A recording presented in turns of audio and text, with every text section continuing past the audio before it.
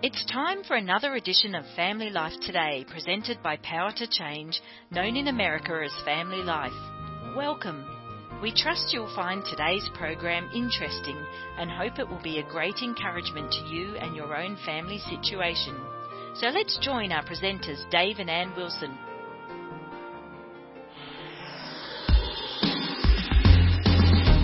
All right, so here's a question. I think I know your answer, but when I am leading you yes, and our family well spiritually, how does that make you feel? Amazing. Well, maybe we should define. I was just going to say, a better question is, what's that look like? Yeah. When I'm leading you spiritually and leading the boys, again, they're grown men now, but what was I doing that you said, yes, I love this? When you're initiating prayer, like I love it. If you lead us in prayer as a family. Which was every day, every hour. That's what I did. But I loved that. I loved when you were reading something in the scriptures and you're like, oh, this is so good. Like, look at this. I felt like, oh, yeah, we're one spiritually. When I'd hear you talking to the boys about spiritual matters, and not in an awkward kind of way, but just everyday life kind of, hey, have you thought about this Bible verse when you're talking about something they're struggling with? And that gives me security, it gives me hope, it gives me joy, and it makes me feel like, man, we're together in this. I feel like almost every marriage asks the question I just asked. What's it look like to have Jesus at the center of your marriage? What's it look like for a husband? I just talked about leadership. What's it look like for a wife? I think it's a really confusing question. I don't think a lot of men who are followers of Christ or women would know exactly. Like, I literally wasn't sure exactly how you're going to answer.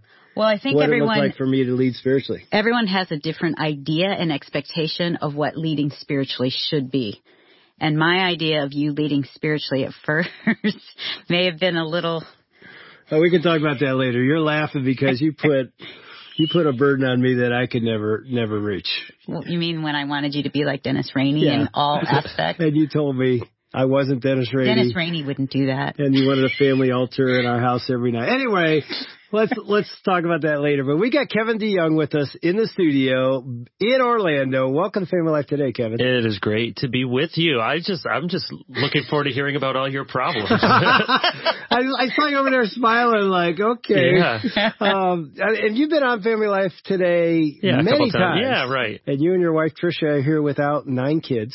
Yeah, that's all of them. We don't have any more that we're without. We are without 9 kids. In Orlando. And your oldest is 17. 18. Oh, 18. Oldest is 18. Youngest is 1, about every 2 years. Yeah, do the math. So. And I can't imagine how busy your life is. I mean, you're a pastor in North Carolina now. Right. At Christ Covenant Church in Matthews. Yep. And also you do work with RTS. Yep. And seminary work. And you've written a book recently called Men and Women in the Church, a short biblical practical introduction, which is really comprehensive beyond just marriage. But there's this couple chapters in there where you talk about men and women and roles in marriage, which is where we're going to go today. So let's talk about that. Great. Where would you start? Well, you could start at Genesis. Yeah. A good place to start is in the beginning. Someone once said all good theology starts in Genesis. You can start there at the beginning of the Bible because you see how God made this pair, and from the very beginning, he made them to be a complement. Complement with an E. You also should compliment, say nice things, but they each for each other. They're a pair. So that when God said it's not good for the man to be alone, it wasn't just companionship. That's part of it. It wasn't just he was lonely. God could have given him, 100 golden retrievers, or could have given him a literal man cave with buddies to hang out in.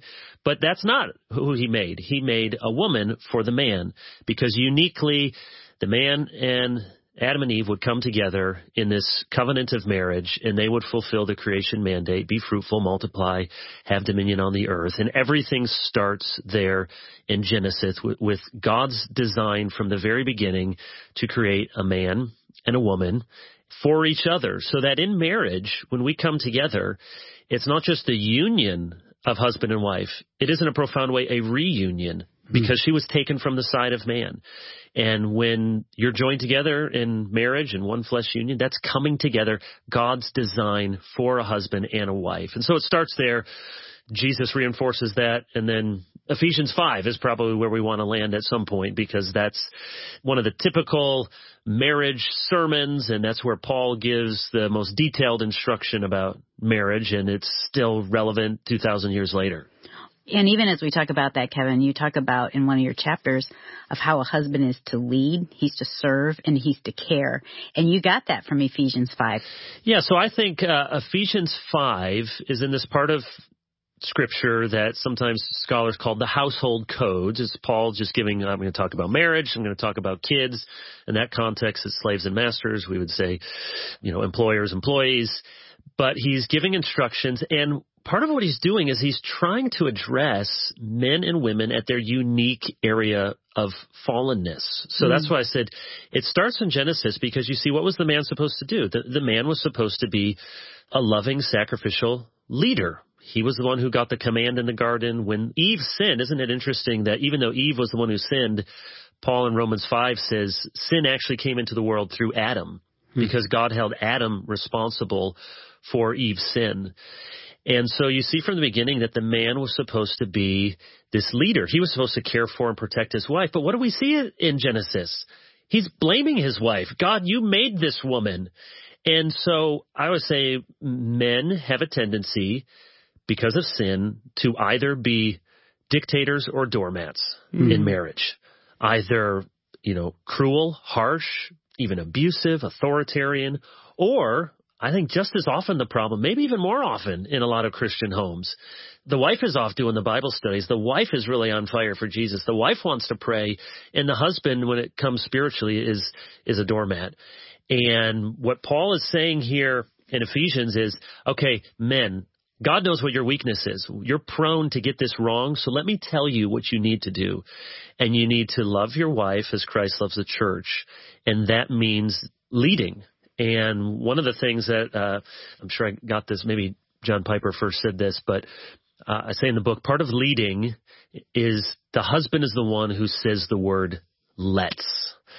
Oh, that's good. Yeah. Now, of course, the wife can. We're not talking about rigid, definitions, but general postures that the husband is the one who say, honey, let's pray. Let's go to church. Let's read the Bible. And not just spiritual, but let's go on a date. I'll get a sitter. I'll fly you to Orlando and we'll leave all the kids behind. Let's go do that. And let's talk about this. We're having a big conflict. Let's sit down. Let's work through this. Let's pray together. That's the husband leading as Adam was meant to lead. And sadly, because of sin, how we often don't know how to lead. I'm just thinking that right there. That could be one of the biggest takeaways, I feel like, for men. I feel bad for you guys, because when you hear you need to be the spiritual leader of the home, I think a lot of men are thinking, what does that mean? And you simplified it. It's taking the initiative with the word let's. Yeah, and it's really important for men hearing this to realize, you're going to be wired different ways. And I think you're right. A lot of men get really intimidated. And it's strange because they might be really successful at work. They might be great athletes. And yet when it comes to this, they see, my wife is doing her devotions in the morning and I'm hit or miss, and she goes to umpteen Bible studies, and I'm just honestly thinking about coming home and watching football, and they don't feel like they know how to do it. Right. So some of it is the men, you do need to step up. I always say the central message, like in my book, is not women sit down, but men stand up. Yeah. Yes, there are roles. There are certain things that men do and women don't do, but men need to stand up, but they need to realize that God's not expecting that you have a seminary degree and that you have 30-minute sessions. I mean, you come to our house, it is chaos. I can't imagine with 9 kids. No, I'm not kidding. And I wish I were better. I wish I could say we had great family devotions every time, or even that we had family devotions every time.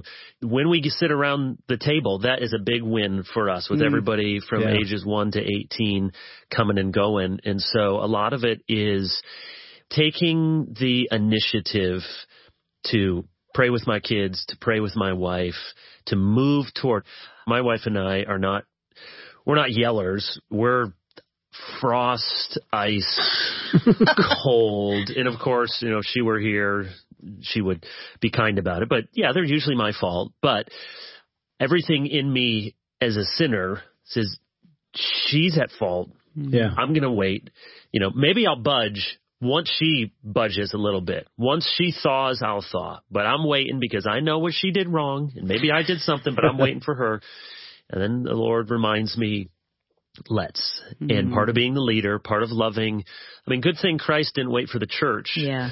Good thing Christ didn't say to his bride, clean yourself up and then I'll die for you. Yeah. And so if Christ did that for us, how much more husbands should we take that initiative? Even on those rare occasions where, okay, yeah, you're 10% and she's 90% of the fault, if those have ever happened. Yeah. Still, you make the initiative. And at least, I am blessed with a wonderful wife. If I'll take that first step to say, I can see how I did some things that I shouldn't and said some things. It's amazing how just taking that first half step can start to thaw what had been a very icy situation, as opposed to the times when I start by saying, I want you to know that I forgive you. That usually doesn't go as well. Yeah, that's not a good one. Yeah. Well, I would say this just to follow up on that, because when I've done what you just said, and it sounds like Trish responds to that and does too. I in 41 years of marriage, I can't think of 2 or 3 times that when I am gentle but strong in leadership and saying less, I don't think hardly ever you said no. You melt. You're like, oh. And instead, you don't say it out loud, but you're like, thanks for leading. Thanks for being the spiritual leader I need. And I often found myself leading stronger outside the home. I felt I knew what to do. I was better at it. It's clear, as you said in your book, in Ephesians 5, this is my call. I am called the leader. So in some sense, it meant for me, step up. Just like you said, Kevin, it's like, I can do this. It isn't like impossible. It's like, okay, it doesn't require masters of divinity. It just requires, let's open the word together, honey. Okay, let's talk about this, because as a listener, women are thinking, yes, I'm longing for my husband to say let's anytime. I think as women, we often feel the burden. Like we're teaching our kids some spiritual truth. That I feel a butt's coming. We're saying let's go to church to our kids, and we're hoping our husband's coming. I talk to so many women that are longing for that. So help us as women to know, do we say to our husbands, hey, I listened to this podcast radio broadcast, and if you would just start saying let's, should we even approach this, or do we just pray about it with our husbands when we feel like he's not doing anything? I think there is a place to say something. Yeah. You have 1 Peter that you can win over your husbands without a word, but it's not an absolute. You never can bring something to your husband's attention. If Tricia says something in the heat of the moment, it'd be nice if you helped put the kids to bed. That's maybe true, but it's hard to receive. Yeah. Versus a calmer time. Hey, it would be really great if when you're home, you could set the phone aside, because she's had to say that to me. And so here's maybe some very practical advice for women listening. That moment when you feel most strongly that you want to say something like this, wait for another moment. Because probably in that moment, you're maybe frustrated and he's not doing what you want him to do right there. Wait till the next morning when you're out of that particular situation maybe. And certainly there's a place to say, honey, I love you, and you know that I respect you. It's so important. We don't like to admit this, Dave, but how important is it that our wives respect us? And that's why Paul says, wives, respect your husbands, because the wife has a certain sin predilection too, and it's to usurp her husband's leadership and to not respect him. So I think if a wife leads that conversation in a way that says, you know, I love you, I respect you, I want to follow you, it puts the husband in a mind to, okay, I know that something hard is coming, but I'll listen. And it goes in the other way, because I can imagine some husbands listening and saying, well, that's great, Dave, it sounds like Ian's wonderful, and Kevin and, Tricia, that's really great that they are responsive when you say let's. But I've tried that, and my wife doesn't like it, and she rebuffs that leadership. And I would say to men, that doesn't mean you stop leading. There may be all sorts of reasons. Maybe her dad, maybe her, experiences, maybe all sorts of reasons why that could be hard for her to receive. But I've found sometimes guys say, well, I tried to do the leadership thing and my wife didn't want me to do it. So I guess I'm off the hook for doing that. No, you're not. And even sometimes when the wife may say, I'm not looking for that sort of leadership, that's where all the more you need to do it gently, humbly, winsomely. But that doesn't mean you abdicate your responsibility. You need to continue to try to initiate that conversation. And she may not even realize, oh, I don't want him to lead, but he's still leading because that's what you need to do. Yeah, and I think even in your chapter we talked about what the husband role is. Anne mentioned it. You mentioned leadership, care, and serve. Yeah, and that's where to even hear lead, we can immediately think, family devotions, family altar, getting him to church, and that's an important part. Right. But I bet my wife would say, well, you're a pastor and you're good. You make sure we go to church. But I need you to care for me and show leadership in helping the kids get a bath that night and making sure that you're sitting down with the 7-year-old and reading with him. And those are other ways of exercising care and service. And I mean, I think this is just about universally true. Any of us listening to this, I know Dave would agree, we're likely not going to outserve our wives. Yeah. So we need to realize as they're serving in all of those ways that we need to see our role as husbands.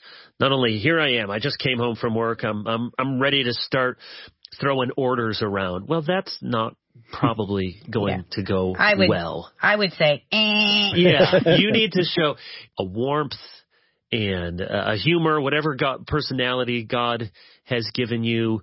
One of the things I love to see is when my wife, said, Alexa, play whatever. And, the music comes on and she's singing and the kids are singing and they're bopping around. And I feel like not only is that a gift from the Lord, but that's the sort of flourishing I want. It doesn't always show itself in, well, they all got dressed up and went to church. Of course we want that. Yeah.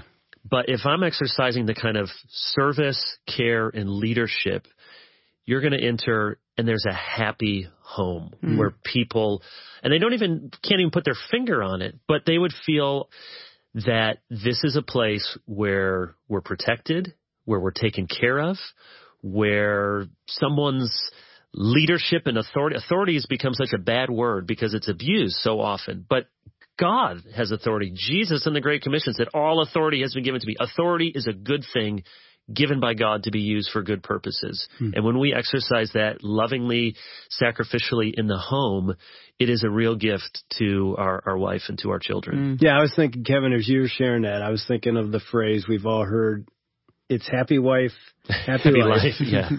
In some ways, we've often said that the wife determines the atmosphere, the environment of the home. But as you were saying that, Kevin, I thought it's not always true. Because if the husband is leading, serving, and caring, lovingly, sacrificially laying down his life for his bride, as Christ did for the church, that creates I saw in my mind's eye 9 kids, and you and Tricia dance around the house. I don't know what it would look like in North Carolina, but I saw this joy.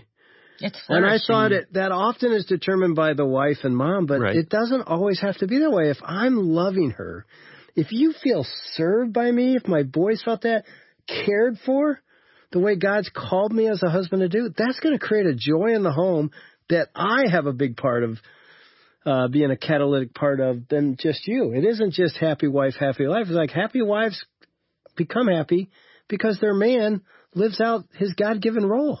Yeah. I don't know. That's what just hit me. It's like, man, as we step up to do that, we've said it. I think clearly it isn't just some biblical family altar thing. It could be. Could be beautiful. Yeah, right. Maybe you want to do some of that, but right. But if you do it in a different way and you say, let's open the Word, let's pray. I just want to challenge a man right now who's listening to this thinking, I can't do this. Yes, you can. You really can. Just start small and watch what God does. That's right. And if you say, well, you don't know how bad our marriage is, you're right. We don't.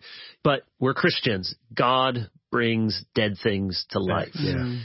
And so you have to believe, and you guys do marriage conferences and written marriage books, and so you know this. I'm sure you've heard amazing testimonies. But, as a pastor and counseling or meeting with people, almost no matter what the issue is, if the husband and wife are both willing to take even a tiny step toward each other, if they're just willing to say, I do want to get better, I want God to help us, no matter where they are, almost without fail, the Lord's going to lead them to make some steps. Yeah. Whereas if their problems are small, but one or both of them say, I don't really want this help, you can give them all the greatest books. You can, they could live in Dennis Rainey's basement and it still won't, because God needs to be at work in their hearts. One of the greatest gifts we can give to our kids, and through our kids really to society and to our churches, is for our kids to see a mom and dad that love each other. Yeah. And we don't even realize what we're doing. And all of our kids are growing up with a sense of normal. And security. That's right. Yeah. And I am so blessed. We talk about, privilege is a big word today. And, there's lots of different ways to be privileged. But all the sociological research tells us that on a human level, the biggest privilege you can have in this life is to be born into a home with your mom and dad who stay together and love each other and raise you. And we know there's listeners who that wasn't your story, and God can still redeem that story. But when husbands love their wives like that and kids see that, it gives them a sense, even when they I remember my dad would always, try to steal a kiss from my mom in the kitchen, and I still do that and do the things that, Trisha rolls her eyes and stop, and the kids are, ew, gross. And yet I look back as a kid and there was something strangely comforting, like these weird old people, I call my parents, they still like each other and laugh, and dad is trying to, kiss mom, and, that makes a big difference in just creating a sense of normal and joy in the home. We want to thank Dave and Ann Wilson and their team for another edition of Family Life Today. Although our programs are produced in America, the issues facing families like forgiveness, communication, and taking care of our kids transcend national borders. These issues profoundly affect relationships everywhere. In Australia, Family Life is known as Power to Change, and our mission is to effectively develop godly families, the kind of families that change the world one home at a time. A key part of our mission includes strengthening marriages and families all around the world. We want to do whatever we can to bring timeless truths to the challenges you face as you seek to strengthen your family and join us in changing the world. We hope you've been encouraged by what you've heard, and we'd love to hear from you. You can email us at radio@powertochange.org.au. Our website is families.powertochange.org.au, where you can check out articles and many other resources on marriage and family well-being. Until tomorrow at the same time, God's richest blessings on your family.